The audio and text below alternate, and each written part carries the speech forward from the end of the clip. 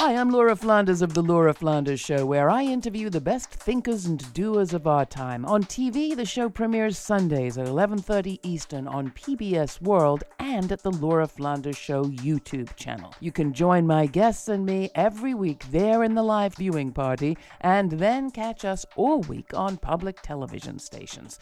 Prefer to listen? Find us on a radio station near you or subscribe to the free podcast. You'll find listings and ways to subscribe at lauraflanders.org. That's also where you'll receive my regular commentaries. I call them the F word. Here's this week's. Who were the biggest losers of the 2020 midterms? The media, wrote Washington Post columnist Dana Bank November 9th. The vast majority of political journalists were suckered, swayed, and misled by an extraordinary profusion of bad partisan polling, wrote Milbank.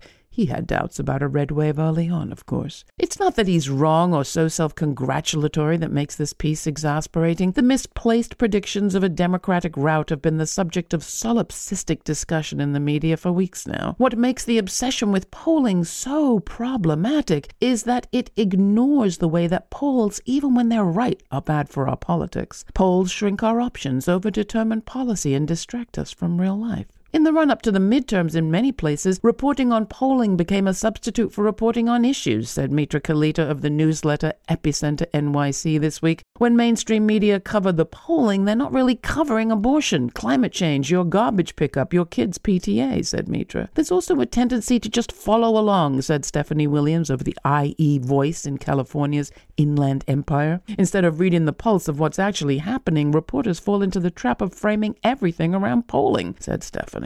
Framing and polling amounts to presenting voters with a limited array of options. Some pollsters this year asked voters to rate their degree of concern about crime, inflation, abortion, or the economy. Others asked which single issue is the most important to their vote or to the nation. Differences in wording produced wildly different results, hence partisan polling. Some this or that choices are simply silly. In what world, after all, is being forced to carry a pregnancy to term, not also an economic crisis? Some options are off the table. If you're concerned that the economy is doing well at doing damage and you'd like a different one altogether, that's not an option. Democrat or Republican, if you worry that war spending fuels war while investing in peacemaking would better serve the nation, that's not on the table either.